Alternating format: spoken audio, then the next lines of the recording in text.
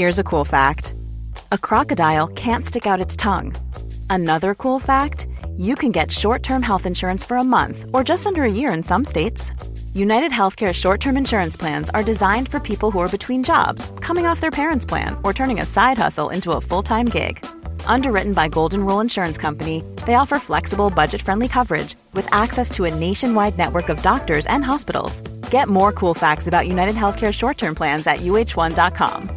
Ever catch yourself eating the same flavorless dinner 3 days in a row? Dreaming of something better? Well, HelloFresh is your guilt-free dream come true, baby. It's me, Keke Palmer. Let's wake up those taste buds with hot, juicy pecan-crusted chicken or garlic butter shrimp scampi. Hello Fresh. Stop dreaming of all the delicious possibilities and dig in at HelloFresh.com. Let's get this dinner party started.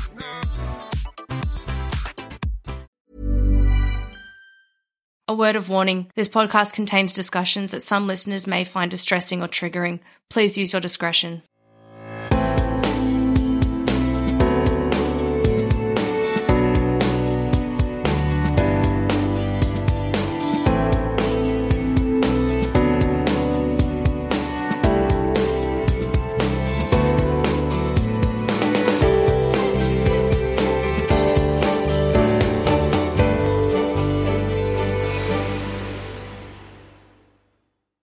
Hello and welcome to Reclaim Me. My name is Madeline Heather and today I am joined by fellow podcast hosts Sean and Amanda, who are the hosts of the Touchy Subjects podcasts, among many other things. Sean, do you mind kicking off and introducing yourself and what you guys do? Yeah, sure. So thank you all for listening today, and thanks for having us here, Madeline. We're really excited about being a guest on somebody else's podcast because it saves me a lot of time from having to edit. So true. So my name is Sean. I am a prevention education coordinator for a domestic violence and sexual assault shelter in Michigan in the United States. I've done prevention work there for a little over 5 years now. I've done prevention work for even longer than that, doing other things while in my undergrad, as well as like in my master's program, doing prevention work out in the community where I was doing my program at. And now we host a podcast as well. So Touchy Subjects podcast is a podcast that was created to kind of connect the domestic and sexual violence shelters in our area because there's 3 of them in pretty close proximity to each other. And we wanted to really have a way to collaborate continuously because we know that people who worked in the city that I live in or city that I work in might live in the city that Amanda works in and vice versa. So it just made sense to have that collaboration. And it's really kind of taken a life on its own because we really just wanted to have conversations around domestic and sexual violence. But when you're trying to prevent DV or SA, you can't just be working on preventing those. You're doing violence prevention in general. So the same root causes of hate crimes, the same root causes of bullying, those are all going to be coming from the same stuff. So if I'm preventing DV and SA and doing good prevention work, I'm preventing all forms of violence. So our podcast kind of grew from just talking about DV and SA to where we still root it in those things, but we do have conversations around racism, around LGBTQ plus issues and things like that as well. That's an incredible way to describe it, and you're so right. And what about you, Amanda? You're working in the same area, but in a different clinic or different workplace, different office? It's a different office. It's a different agency. It's a different city than Sean works in. But like I said, we've got 3 agencies that are in different cities, but we're all within about 20 minutes of each other. So there's just a lot of cross between people who live and work in the communities. And we just thought it would be a really good idea, like you said, to collaborate and kind of come up with a more unified approach for all 3 of our Tri-Cities in the Great Lakes Bay region. I'm Amanda. I work at also a domestic violence and sexual assault center in Michigan. And I'm a little bit newer to the game than Sean. I've been working here for about 3 years. and I do community outreach and prevention education focused in my county. And yeah, we just decided that this podcast needed to happen because, one, it was the beginning of the pandemic when we got together and started working on this stuff. So trying to find different ways to reach people in the community without having to be face to face. And it's just worked really well for us. And so we've continued with, So, even though people are getting back together face to face, it's just a great way for us to reach a larger audience and people from all over the world now. So we're really excited. Yeah, it's actually so wonderful, isn't it? And I started this podcast with that same kind of thought process in mind, I guess. And it's insane to get people reaching out to you, even like this, from the other side of the world, trying to find a time. It's very early here to meet and to have these discussions. It's just mind-boggling, isn't it? Oh, it's been one of my favorites. I love meeting new people. It's one of the reasons I love doing what I do, is just going out in my community, doing presentations, talking to people. So being able to meet people from around the world doing a lot of the same stuff that I do and being able to just kind of geek out on some of that stuff has been really fun. And especially just also meeting people who have similar interests as I do. It's like one of our guests that we had met with, he and I still go back and forth regularly talking about horror movies. And we're eventually going to have an episode with him talking about horror movie tropes. And I'm super excited for it. That's so good. And it's like a community that you make friends with that you've never met before, sadly. And it's sad that you've got this commonality in some ways, but it is an interest and it is a passion. So when you meet people who also share that, you're bound to be fast friends. So Sean, I guess, do you mind explaining a little bit of what prevention work actually might look like for someone? So, I mean, I know some of the things that I do in sorry, I nearly said what my job was then. What I do in the area that I work in. Is there things that you're doing around policies and things like that, or are you on immediate response, or is it a lot of different things? What does prevention work actually mean? Yeah, so not to get super analytical and diving into very in-depth detail of what all of it encompasses. A lot of people think that prevention means I put up a poster and we're doing prevention work because that's the message that we're putting out there. That's awareness raising. That's not prevention work. It's a necessary piece to prevention, but if that is the only thing you are doing, you're not doing prevention work. Prevention work, like I've mentioned, is hitting those root causes of where that violence is coming from.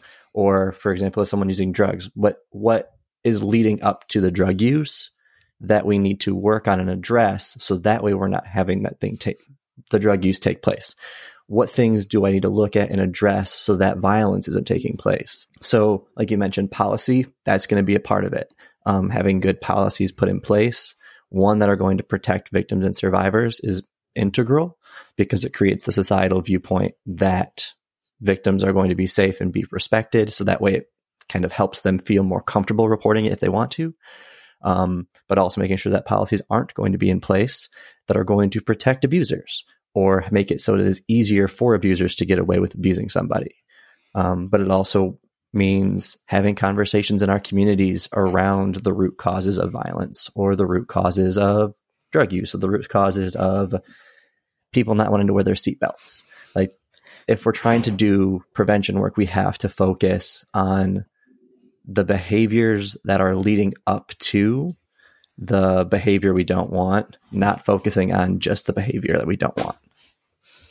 Yeah, absolutely. And it just makes sense, addressing the root cause of the problem in many ways. Is this causing this to happen, or is this an aspect of the cause of this happening? So it makes a lot of logical sense. And you're right. I think a lot of people would hear prevention and think Instagram post. But obviously what you do is more nuanced. I guess maybe, Amanda, what might for you a typical day in your area and your work look like? Are there calls coming in from people who are seeking help, or are you working with offenders, or both? So at my agency and kind of the work that I do here is a little bit all over the place. We have a 24-hour crisis hotline that we kind of just take turns as an agency, being like the person to answer those calls.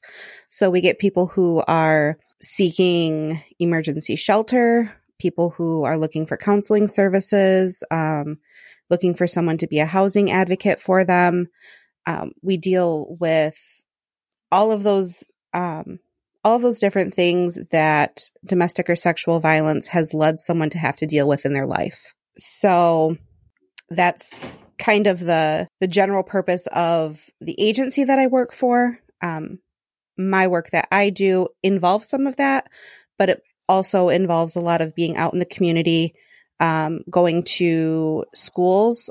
I go to schools from pre-K through college level courses, talk about prevention work, talk about things like consent, and just kind of getting the idea of healthy relationships into the minds of the youth. And then I also work with businesses and organizations and doctors' offices and salons and talk to them about kind of how they can help raise awareness with their clients as well, and what's the best and safest way for them to offer resources to our agency to someone that they think might be in need of those things. Wow, it sounds so comprehensive. And I actually wonder if we've got this level of responses happening. I know that we've got like a national service, 1-800-RESPECT, which is doing wonderful things and safe steps. But it sounds like, this is such a centralized one-stop shop for everything that somebody may need. Do both of your areas kind of service those requests as well? Or are you, like, if you need housing support or something like that, does that go through to another agency? Or are you literally doing everything? So the way that both of our agencies are set up is that we have a lot of different like pieces in it. So like, for example, at my agency, I'm our prevention person. That's my sole purpose. My purpose is to go into the community, try to do whatever I can to try to work myself and everybody else that works there out of a job.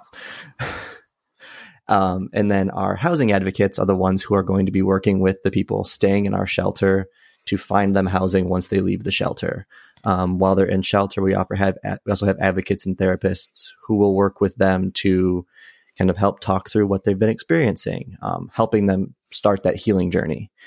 We have people who do fundraising and stuff because we got to have money come in from somewhere to be able to do what we do. So really, we have a lot of different pieces taking place all at once. Kind of, we're all working together to help those victims and survivors the best we can. Yeah, it's just actually incredible, isn't it? Like, when you think about the ripple effects of abuse and the ripple effects it has on the system, I mean, we've got people doing prevention out there. There's so many layers of jobs and so many layers of effort that people are going to try and prevent this from happening. But, you've got housing officers to try and deal with the housing situation. You've got so many different aspects in a crisis line, and you've got a shelter. There's so much happening. It's just incredible to see the response and to see the things that you've been able to create and work within in this space. But it's also so eye-opening, the ripple effects that abuse has on society. A lot of what we do, especially with the clients that have already come to us, they've already identified that they're in abusive relationships. And so we're trying to set them up for the success that they need to not return to those abusive relationships. Yeah. And if we're looking at like societal sense too, is that we know that if we're specifically talking around like sexual violence, 1 in 4 women will experience sexual violence, 1 in 6 boys, 1 in 33 men, and 1 in 2 trans individuals will experience it at some point. That means we all know people who are survivors. So if we're not working on addressing how to have conversations with somebody who may or may not be a survivor, if we're not addressing the impacts on, well, my child was sexually assaulted, this is what I have experienced. Like, secondary survivorship is also an important piece and an important discussion that needs to be had. So when you have agencies who are very much focused on something specifically, or like myself doing my prevention work, I will mention secondary survivorship, but it's not a focus of mine, because if I put more emphasis on that, I have to pull my emphasis then from doing the prevention of domestic and sexual violence. So it really, like, we always need more people to be doing what we're doing, which is also often why we rely on people in our communities to be having these conversations too. Because if it's just myself, or if it's just Amanda, or if it's just you, Madeline, having these conversations, we're never going to prevent anything. And I guess, Amanda, maybe for you, what does vicarious trauma look like in your area? And do you have things in place as well to look after yourselves? So our agency in particular is really great about kind of promoting that self-care piece. We work on things like as a whole community within our agency. So, our case managers will have case management meetings every week where they can talk about the things that they need help with. So often there's just been like a little powwow in the hallway outside of someone's office where we're just sitting and talking about, the struggles that we're facing. And I honestly, if I didn't have the support of the other people in this agency, I don't know how I would have made it as far as I have. Yeah, because I can imagine you must get some, especially if you're working on a crisis line, some really distressing things that are happening for people who are in dire situations who need help right now. Yeah, so I tell this story as kind of like my defining moment here. I came into this world from not a social work background. I worked in pharmacy for 13 years before I started working for Domestic Violence and Sexual Assault Center. Wow. So this was all new to me when I started. And my first week here, I'm sitting in my office thinking about all the great things I'm going to do. A woman is walked past my office who had just been physically and sexually assaulted. She was entering our shelter, and just getting that very first look into what I was going to experience working for this agency, I had to get up, shut my door, and I just started crying. I was like, I don't know if I can do this. I made a mistake. This isn't something that my sensitive little nature is going to be able to handle seeing all day, every day. Eventually I calmed myself down, and through the wonderful support of my coworkers and things like that, I realized that my own feelings don't necessarily matter in these situations. I'm capable of handling it myself, and the people who are here need that. They need it more than I can, let my sensitivities take over. So I just found my purpose with it. And that's what I hold on to when things get rough for me, is that I know that what I'm doing is making a difference, even if it's just making a difference to that one person that's in our shelter in this moment. Yeah, 100%. And that is so confronting as well. But, they talk about clinical detachment in many ways, right? Where you have to detach yourself, and almost in aspects of that become desensitized, I guess, to the abuse that you're seeing, because you're seeing it so often. I mean, it is your job. And if it did impact you, terribly and awfully every day that you were in your job, you wouldn't be able to do it. Yeah, it's definitely a fine balance between not losing that empathy and not taking ownership of all of that trauma out there. You want to fix things for people. You want to make them feel better. You want to take the hurt away from them. You learn that you can't, that's something that, they're going to have to work on for themselves. But yeah, definitely it's a balancing act. It's kind of difficult, but it's definitely worth it in every aspect.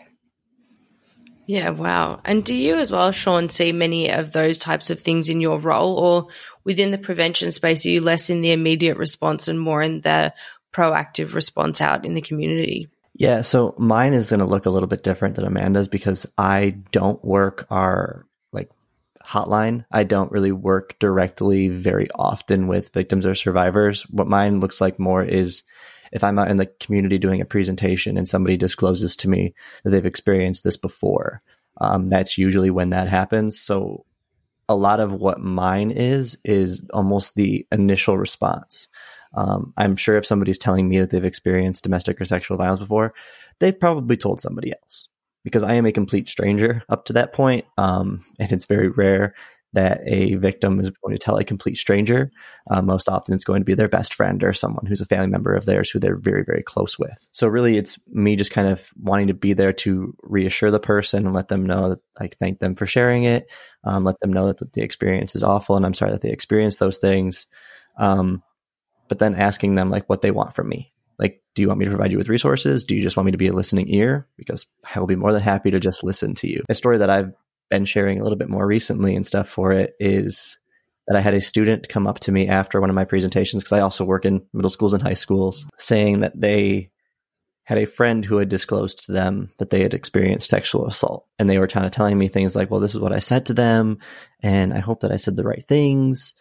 And I'm just reassuring that student, like, you did everything correct in that situation. You were there for them. You let them know that you were going to be there for them, and you wanted to help them whatever way you could. They also then disclosed to me like some other things that have been going on in their life that they needed, just kind of seemed like to info dump to somebody. And I guess they decided that I was the person that they were going to do that to, which I'm fine with.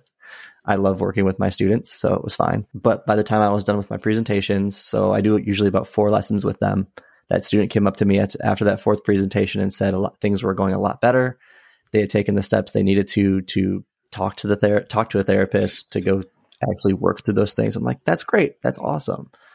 So really that's kind of like what mine looks like more, is kind of just helping them along that journey versus like having the initial disclosure or response of somebody immediately needing help. Yeah. That's so incredibly powerful as well, though, even getting somebody to take proactive steps for themselves. I mean, wow, that's incredible. And it's awesome to hear that you've got these things happening in schools as well. Again, sad that it has to happen, that we have to have these chats. None of us want these jobs, but it's so wonderful that you seem to be taking such a proactive and prevention, approach to these things, which is just wonderful to see. I honestly don't know if we've got that many people going into schools. I know we've got people going into schools for consent.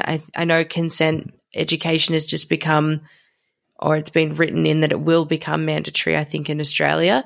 But I was actually interviewing somebody the other day who had this wonderful approach to his chats that he has with like 14 to 21-year-olds. And I thought it was incredible because while it flipped on the head the feminist inside of me that is just like, oh my gosh, please don't say things like that, he was really changing the approach. He primarily only speaks to young boys and men. And one of the things I thought was so interesting was the way that he framed certain things. In terms of consent, he had these chats with guys that it's just like, it's not just to the surface level of saying, don't beat people, don't hurt people, don't sexually assault people. He's like, because it doesn't ring true to a 14-year-old. They're just like, of course I'm not going to do that.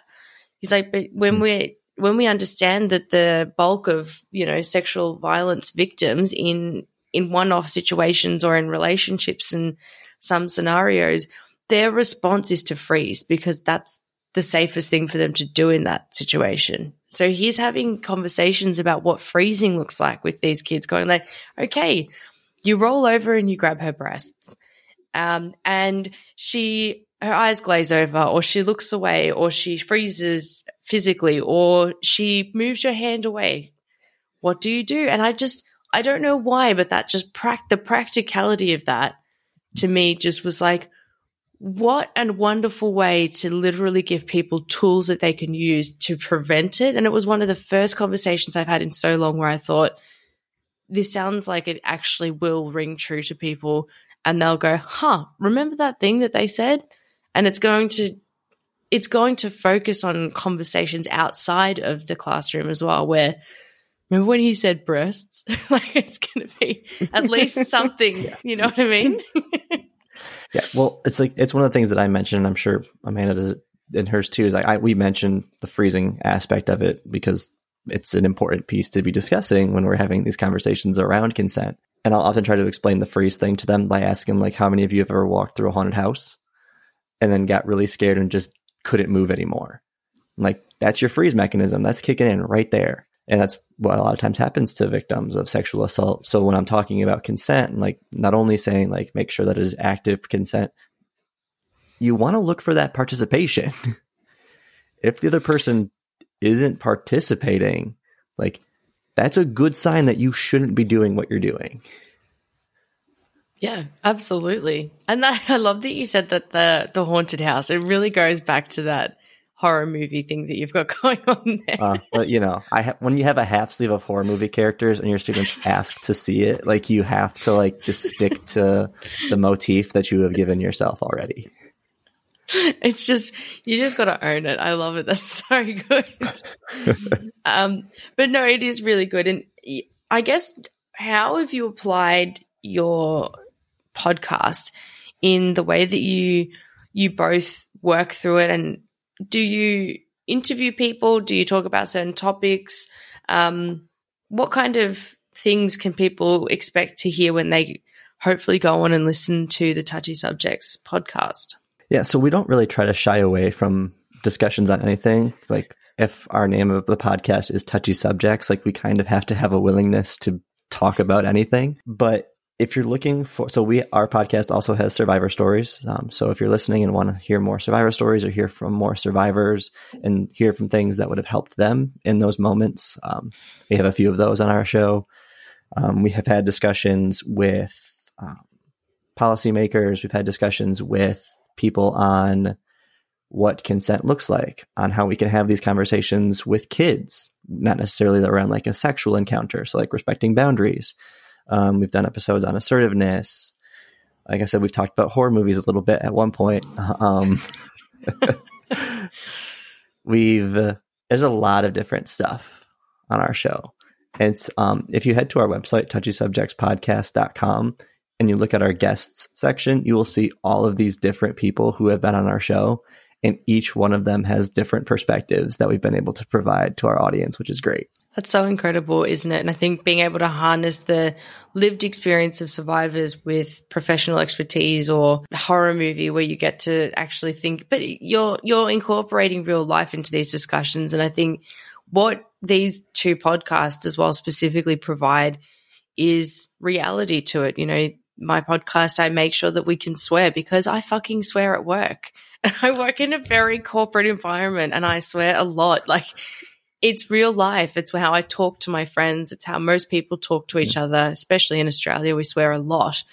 So it's just reality. You know, I hated a lot of things when I went through my abuse, and in the following days and months and weeks after, everything was so fucking clinical. And I'm just going to swear now, but it was so clinical. It was so like, and how do you feel today? And it was just so not real. It made me feel so dissociated and like a lack of care in many ways, because I felt like I couldn't engage with it. And I think when I started to really engage with other survivors and we were having these discussions that were real, where, you know, you're not being told by people, oh, that's unfortunate that happened to you. Like, I mean, I just wanted somebody to show feelings towards me and actually be outraged that something horrible had happened to me. It just felt like I was, you know, I often kind of think about it, you know, in the Titanic when Rose is like, I just want to scream in a room, in a loud room, and nobody can hear me kind of thing. That's how it feels. You're just like standing there and no one notices you. And I remember that feeling so vividly. And I feel like this is what we're bringing, a conversation that is informed, that is trauma-informed, that is educational, but also it's real and it's got humor in it and it's got real-life people in it. And we're bringing it to people in a place that they can feel comfortable, whether it be going for a walk or being in the safety of their own home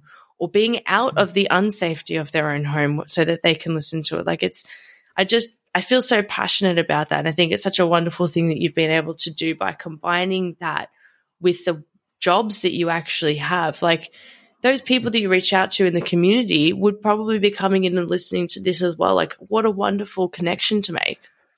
Yeah, it's one of the things I love the most about like my workplace specifically is that I can dress like this. And for those of you who can't see me, it's basically just like street clothes. In part because I'm very adamant about wearing the clothing of what my audience would be wearing. Like if I'm going into a middle school or high school, I'm dressing like I would be in a middle school or a high school.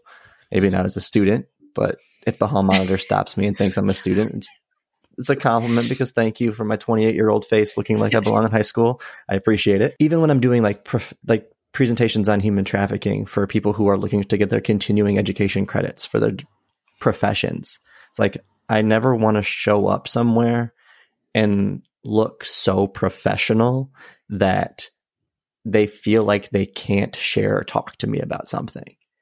I want to be able to have those conversations with people that I'm working with in the community, because if they can't have those conversations with me, somebody who does this for a living, I feel like I failed them. And do you have similar experiences with that, Amanda, as well, I guess, through the different areas that you go into? So my absolute favorite thing is being mistaken for a high school student.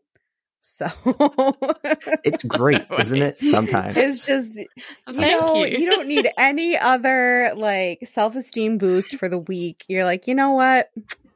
Yep. I just got asked what class I was supposed to be in. So, just 36 years old, high school student. No big deal. It's my skincare routine. Exactly. But no, I completely agree 100% with what Sean said. Like, you don't ever want to make yourself seem unapproachable to real people. You want to have some sort of, not quite professional, but a look about yourself, because you want people to be able to trust you. You don't want them to look at you as that cold clinical figure who's just coming in, just another teacher through the day that's going to ramble some stuff onto you. Like, I want them to feel that connection as well. It's literally why my mask that I wear into schools, because some schools still require masks, has a Black Bulls logo on it. And if anybody is an anime fan, they'll probably know what I'm talking about. Or like, I have a Pokemon who hangs out of my pocket while I'm doing my presentations. I'll mention playing video games and stuff with my friends, or I'll use video games for analogies in my presentations. In part because I want people to be able to relate to me. I want them to see that I'm a real person, because the amount of times I've had discussions with students after class about video games, those are the same students I see every class period after that who are focused on what I'm saying. It is. It's just reaching the right audience. And I mean, honestly, I've been to that many corporate events where I'm sitting there and I'm a corporate person. And sometimes I think, am I just too much of a bogan for this area? Like, is there something wrong with me? But I'll be sitting there listening to this like speech about, well, we thank you all for joining us here today. And it's so boring. And I have to get up and stand, because I have ADHD as well. So I have to go and stand at the back of the room so that I can sway and pay attention, because I'm just so distracted because it's boring. And then, you're not hearing.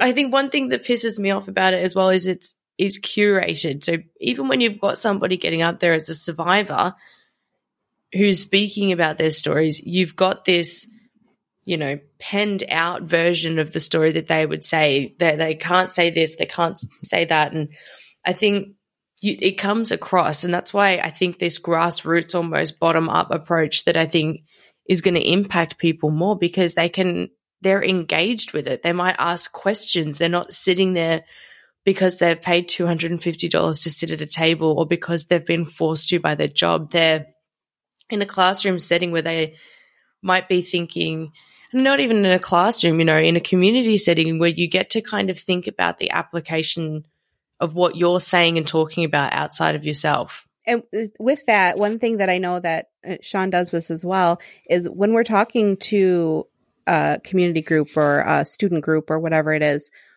we like to mention the fact that we're not perfect. We make mistakes. We have, fell into these things ourselves, and that doesn't make us bad people.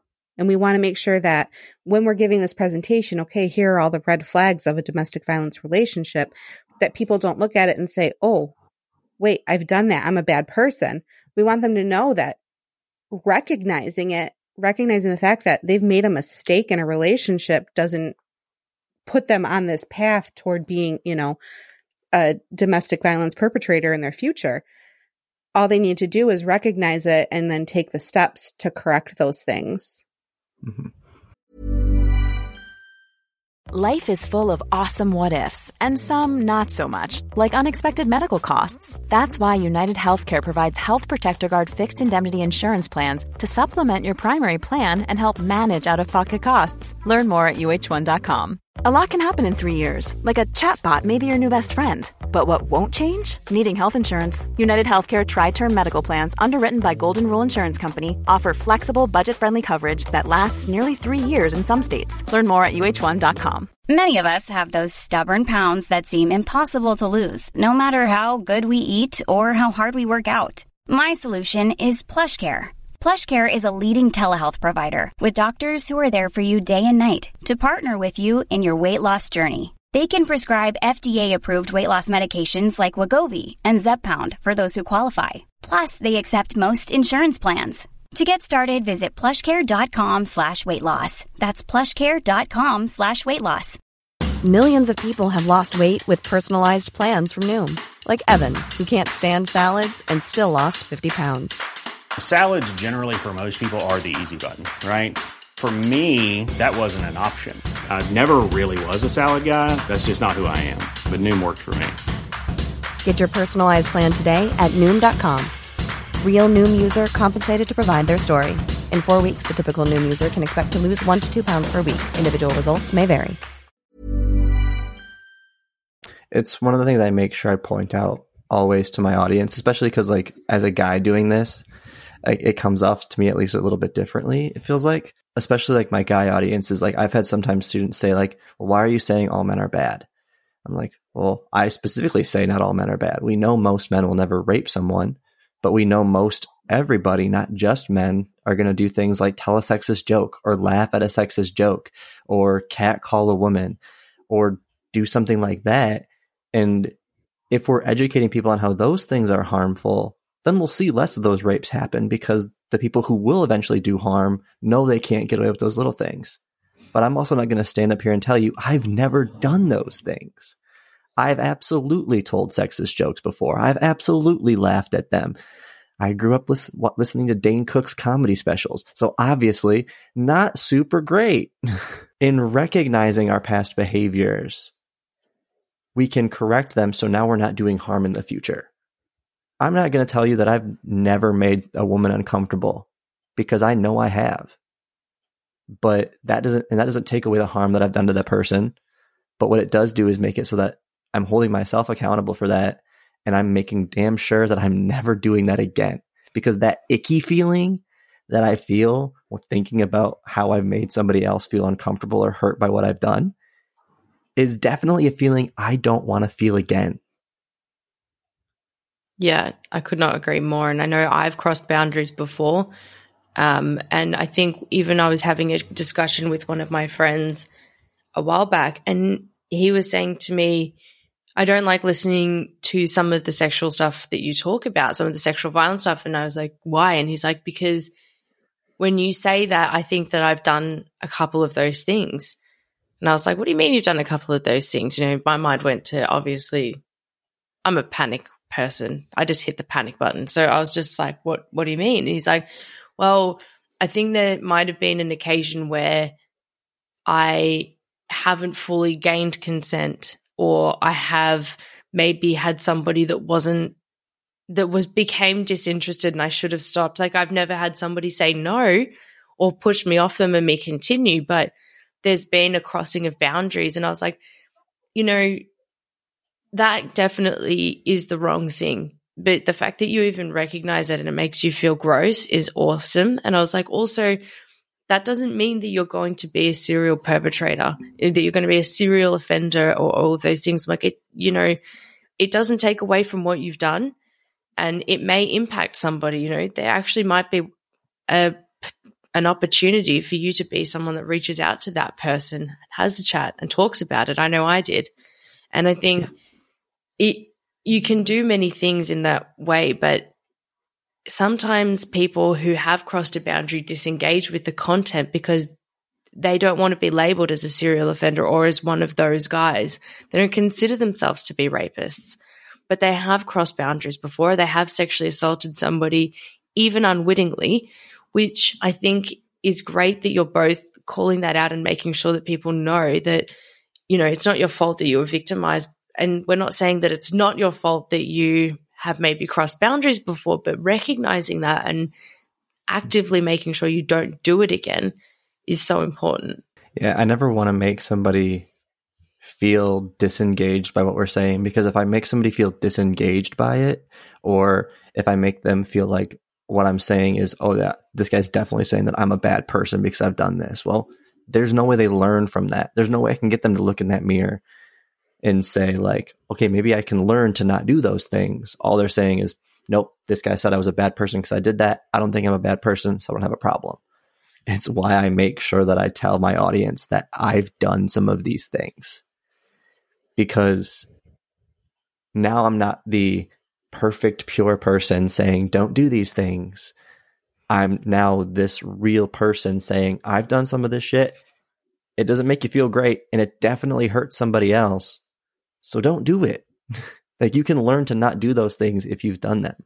I wouldn't be able to do the work that I've done if I didn't believe that telling a sexist joke was bad. Yeah. I wouldn't be able to do the work that I've done, that I do, if I didn't believe that, well, they seemed like they wanted to kiss me, so it was okay. Like, you learn to recognize that you may have crossed boundaries, and you learn to just kind of deal with, hey, you've done that. Let's move forward and see how we can prevent it now. And I don't know, I just think, I'm thinking about my own experiences at school and, any conversations that people had with me as a young person and how inadequate that is for some young men. If someone came into a room to me and said, don't sexually assault people, I would be offended. Like, are you joking? It sounds kind of like that guy of Mean Girls, where he's like, do not have sex. You will get chlamydia and die. That's kind of actually what I did receive. Just sex ed, terrified I was going to die of some kind of sexually transmitted disease. I think my or sex you were ed was immediately going to become pregnant. Yes, it was the pregnancy or the STDs, and you're just like, I just don't want to do it. Oh yeah, no, I remember everything. Mine was just like, here's what all of these STDs look like. You don't want any of these, so just don't do it. Which also, well, you just have religion to, in your curriculum, don't you? And is that in a part of your curriculum? Is that coming into that education space at all? So for myself, religion doesn't really come into it, because regardless of your religious beliefs, everybody needs to be able to understand what consent and healthy relationships are. So I don't care what religious belief you have, you need to know how to have consent, and you need to know how to have healthy relationships, because even if you're married to somebody, you need their consent to do something. Yep. But it's, what I do mention is that faith organizations can be phenomenal helps or phenomenal detriments to victims or survivors. If your faith-based leader is saying things like you need to stay in the relationship or you need to work on it, if that's what they're telling this victim, they have now made sure that victim is never reporting it or telling somebody else or getting the help that they need, because, well, this person who I look up to and is a leader in my community told me I just need to work on this. Yeah. That's what my abuser is telling me. So I guess I just need to work on it. Yeah. Dismissive as well. Yeah. You get a lot of those, everything happens for a reason, faith-based perceptions. And, I would never want somebody who's been victimized to think that what happened to them happened for some reason. There are things that there's no reason behind and it should never have happened. And it doesn't matter if you come through it and, you're a strong person now because you've come through this horrible trauma that you felt.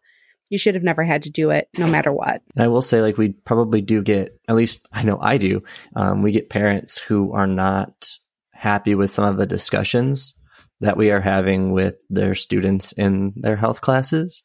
I've had a parent call me and saying that their son came home and said that I said all men were bad, which was really fun for me when that parent called me and was like, well, I'm the one who does the presentations.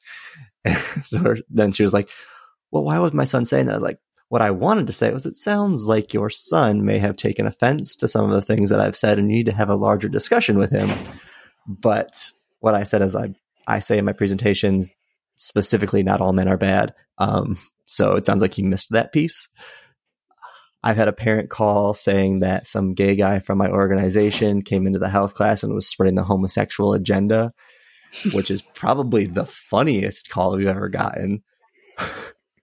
The homosexual agenda. Yeah. I don't know what bullet points on the homosexual agenda that consent and healthy relationships are, but well, I like them, so yeah, let's get more of that homosexual agenda in. If that's what we're calling it, then yes, I'm going into the health class. A straight man is going into the health classes and spreading the homosexual agenda. But we'll get pushback from parents because they're upset their kids are having these conversations when they say things like, well, we're the ones who should be having these. We have these discussions with your kids. Like, well, clearly not. Like, if you were having these discussions with your kids, we wouldn't have to go into their health class and teach them what consent is. We wouldn't have to teach them how to have healthy relationships because you would have already done it. So there's clearly a lapse here somewhere, but your beliefs aren't going to dictate what I do, because I know that I have students who are going to be having sex. I know I have students who are going to be something other than straight. I have students who are going to identify as trans. And if I'm ignoring those identities in my audience, I am not doing a good job. Absolutely. And the ignorance of some parents, honestly, they say, my child tells me everything. No, they don't. Absolutely they don't. No, they don't. And it's just like, they're not going to want to have sex and talk to you about it most of the time. You can have conversations about practical things like lubricants that don't work with condoms, if you want to, and you can talk anecdotally about sex, but your child is probably not going to engage with you as much as they are with somebody who looks like them or appeals to them, that they can then talk about that with their classmates. Like, they don't – nobody wants to have that conversation with their parents. And if you are the one-off that does, good on you.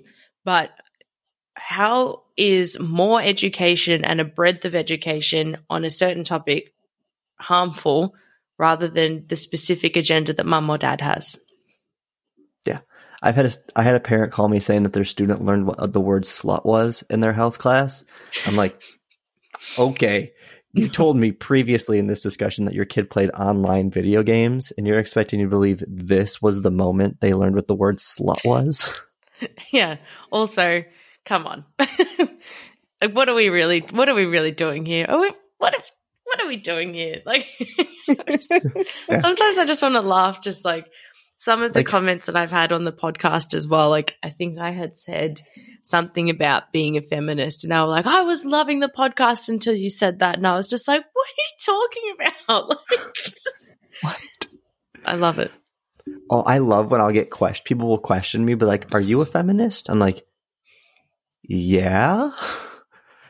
Do I care about gender equality? Absolutely I do, because it's kind of a really strong, important point when it comes to ending gender-based violence.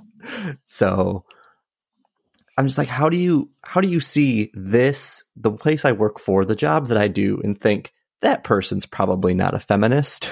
The distressing thing is, we've had 18 women and 11 children that have been murdered because of male violence this year in Australia. And, we're getting to one woman a week, and the children are really not reported on at all, and they're the lost victims in all of this because they're rarely spoken about unless it's a huge case. But it's not been an election issue. One person's talking about aged care, the other person's talking about coal mines. And, I think for the most part, it's so difficult to comprehend that even in this state in Australia, which is for the most part so progressive in these areas and so wonderfully set up country with all of these resources at our hands. And I've not heard, I think I saw a table before, and it was how many times during this campaign that both of our leaders have said, equality, men's violence safety for women as things, and none of them had been mentioned except for the left-wing leader, Albo. He said, I think women's safety once. And, it kind of just rings true. We've got these grassroots things happening. We've got podcasts. We've got people trying to do what they're doing. But we really need to breach the top of it all. When we've got two white men who don't have experience in this area, it maybe isn't an election issue. And I guess it's a concern for me that people don't seem to engage with that, or that it isn't that. And I think, it's just been something I've been personally reflecting on, the fact that I've not seen it as a problem that either of our two key leaders really care to talk about much. Well, it's even for us, like my position also, I say I can't be apolitical, because if I am, then I'm not doing my job well, because there are policies that we need to advocate for that are going to be helpful. And typically that ends up falling to where one party is going to be advocating for it and one party isn't. And I will let the listeners try to figure out which one that is. But, use your imagination. Think really hard on that for a second, and I'm sure you'll maybe figure it out. But regardless of even my political beliefs, because I consider myself pretty far to the left. Bernie Sanders was my boy. Very sad. But I think he's everyone's boy. He's Bernie. Would have been great. I just want to hug him. I know. But even when, for the United States, the Democrat Party, so the quote unquote left party, which is really it's marginally just further a little bit left of center at this point. But having one of Biden's things saying, we're going to codify Roe versus Wade. And for those of you listening that don't know what that is, it's basically the Supreme Court case in the United States that allowed for abortions to be legally protected. To have that not happen it's unfortunate, but not shocking. It's both parties for us, all parties for basically everywhere else in the world, because the two-party system is stupid. They will use these problems that we face, like domestic and sexual violence, like gun violence, specifically in the United States. They will use those things as their talking points throughout an election to get their votes, not follow through with it, and then come election time say, if we want this to happen, we have to vote for us. Y'all have been there for years already and not done it. Why do we need to vote for you this time? All it is empty promises at this point. And unless we have people doing the actual advocacy work to force their hand, it's not going to happen. It's why you see the riots. It's why you see the protests, because unless you're seeing this as a real issue and people are actively demanding you take action on it, nothing is going to happen. Well, I'm assuming probably all over the United States, but definitely here in Michigan. This last weekend, there were women's marches all over in front of court buildings as a way to protest the expected overturn of Roe versus Wade, which is what Sean was just talking about there. Unless we've got people who are willing to do those things, who are willing to stand up for that stuff, and then go out and do the voting and, elect in the people who actually have a genuine interest in protecting those rights rather than just saying it for the votes, we're not gonna get anywhere. Yeah, I couldn't agree more. And I think it's actually a real issue that we're actually I'm kind of concerned that Roe versus Wade hasn't been brought up here as an election issue, because the Liberal government, which is actually the right, they are quite heavily religious and have stances against this as well. And they actually tried to bring in recently, before this election started, a religious discrimination bill, which would allow them to discriminate against LGBTQ people and things like that. And that was because they're saying that having to allow for certain things is against their religion. They're being discriminated against, which is ridiculous. But I mean, it didn't go through. It kind of nearly did, though. And I think when we're looking at it, for me, I can just see this government being re-elected, Roe versus Wade being overturned, and then having a conservative government in power here.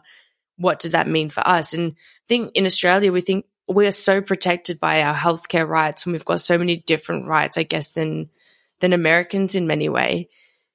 But it is very real that this could definitely actually happen here too, which is making me terrified that no one's really, other than the feminists, online that everyone seems to hate so much, are talking about this. And it's scary. And, what are the call outs going to look like for you as a repercussion of some of these policy and political decisions that are making? They're very real.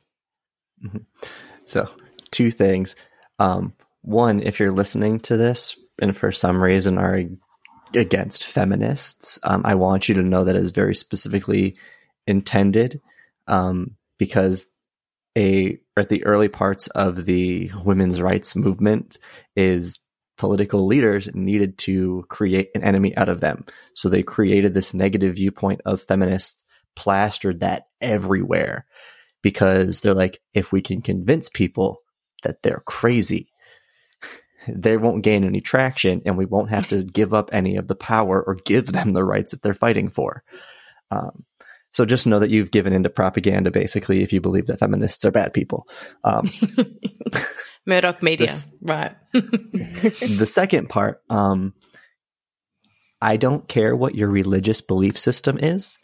If you are actively advocating for things that harm the LGBTQ plus community, that are actively harming racial minority groups, that are actively harming those with disabilities, you are advocating for policies that are allowing people to commit domestic or sexual violence against them. You are allowing for policies to exist that allow for people to become marginalized.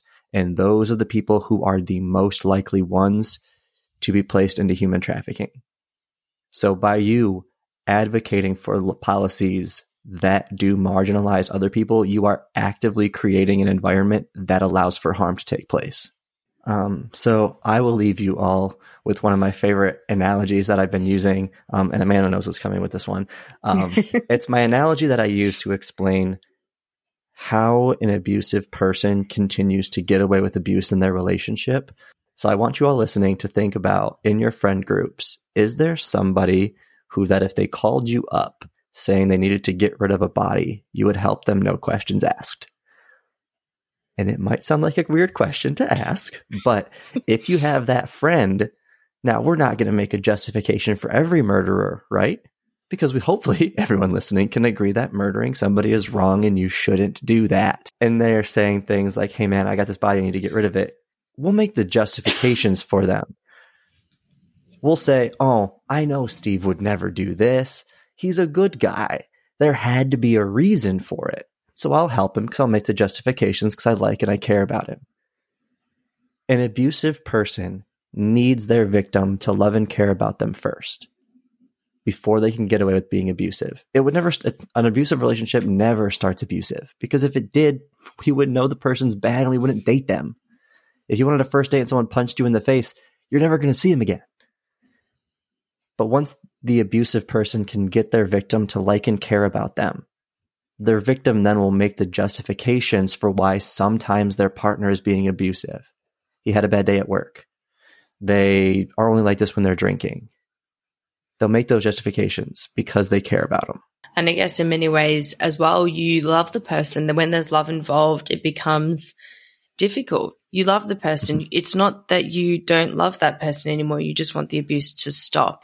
And I think that's the distinction as well for many people, that they go, why didn't they leave? Blah, blah. It's like, because maybe they think that they can change it. And maybe they have before, because you become an expert in managing your offender in many ways, in risk managing them, in knowing what they like, knowing, things that you can do to manage the situation. And then maybe, it works sometimes. So yeah, I do like that analogy. I think that was really good. I don't know if I very would well said. Dispose of a body though, no questions asked. Like, I think I'd... Maybe that's an American thing. I think I'd expect a bit of money. Like, just how give much me you got? Just pay me in a case of beer and we're good. Yeah, give me a slab and we'll be right. All right, there we go. I mean, like I said, I think those are great points and things to leave on. Going off of it, you know, why didn't they just leave the relationship? There are a million reasons why people stay in abusive relationships. Sometimes it's out of fear, sometimes it's out of lack of resources, and just a whole plethora of reasons. And what your job needs to be as somebody who is being a supportive person is to not judge that. You need to just keep supporting them through it, because they won't be able to fully leave that relationship, stay out of that relationship until they are ready for it, but they need the support all the way up until then. Yeah, beautiful. That was so well said. I did think of something, and it's a quote that I heard from a TikTok. Sorry for dragging this on forever now. No, I love it. Sorry for those of you listening if you're getting tired of my voice at this point. But it was from a TikTok that I heard, and I thought it was a really great way to explain how women have learned to view men. Because, like I've said before, like, we know not all men are going to rape someone, but enough of us do. And the way that this guy on TikTok explained it was basically, what's one of the main rules of gun safety? And it's, you always treat a gun like it's loaded. Sure, most men aren't going to be loaded. Most men aren't going to rape someone. But because some of us are, they have to treat all men potentially like they could be a potential rapist.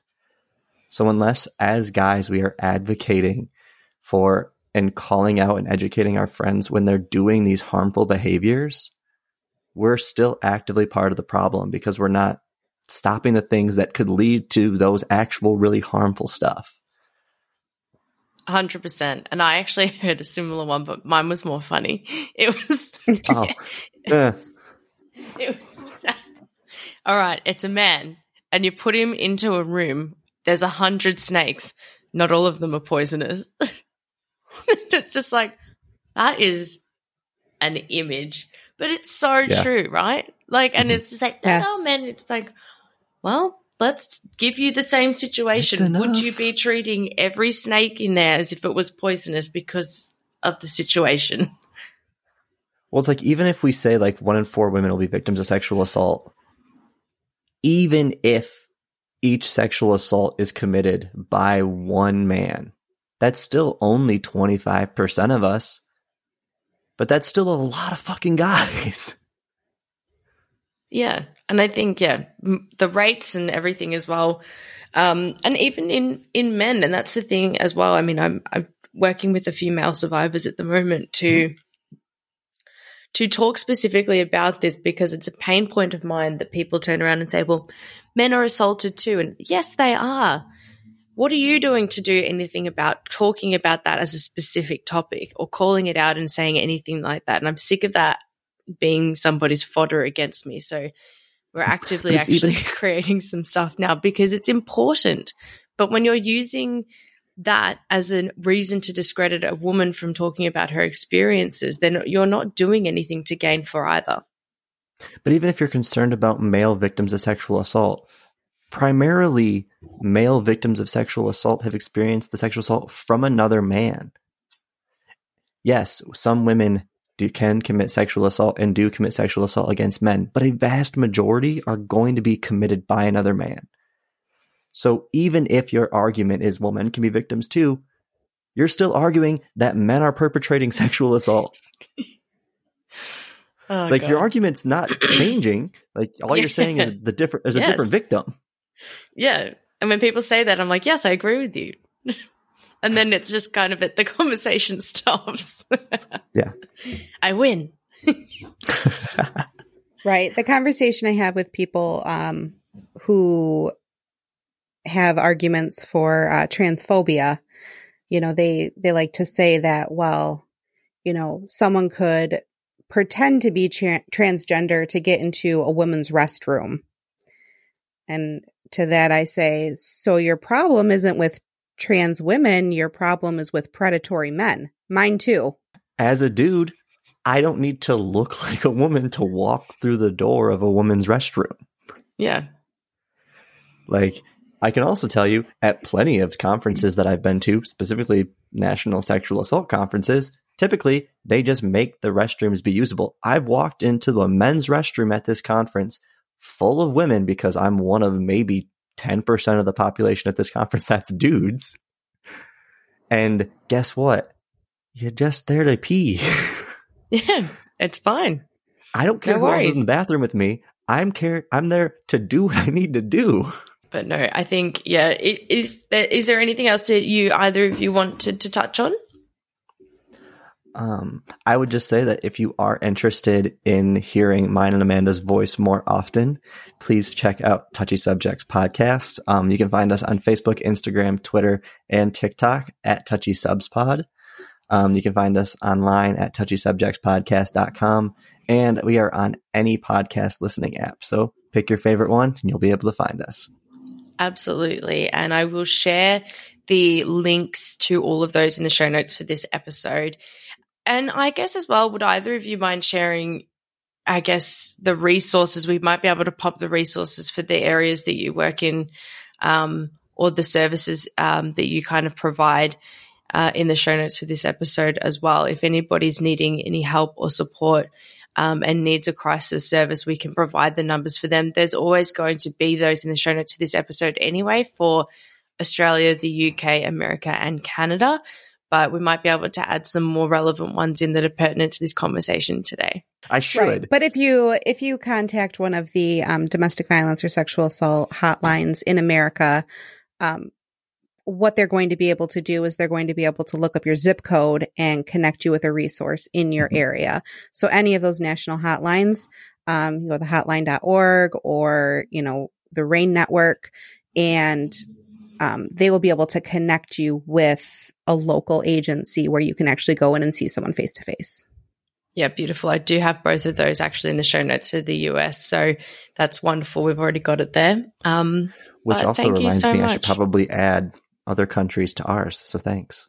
Yes, no, that's okay. Oh, yeah, it's since because we're international now. I know. Yeah, rock stars.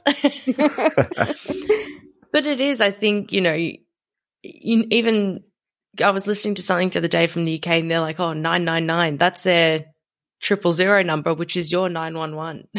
Yeah. So everything is different, but there are resources that are available. They're in the show notes for this episode. They're in many different places. You can reach out to me if you need maybe help finding one as well. There's so many different things out there that, I don't want anyone to feel alone. And it's been so wonderful to have you on, Sean and Amanda, and thank you for doing not only the work that you do as your full-time jobs as well, but this podcast that you've created to have these conversations and talk about these touchy subjects and get the word out there. I think it's just incredible. So thank you so much for coming on. Thank you for having us. Thanks for having us. It was a blast, and I look forward to talking to you again. Awesome. Me too. For now, this is Reclaim Me signing out. This content may have been distressing or triggering for some listeners. In Australia, for national crisis support, please contact Lifeline on 131114. For more resources, please see the show notes for this episode.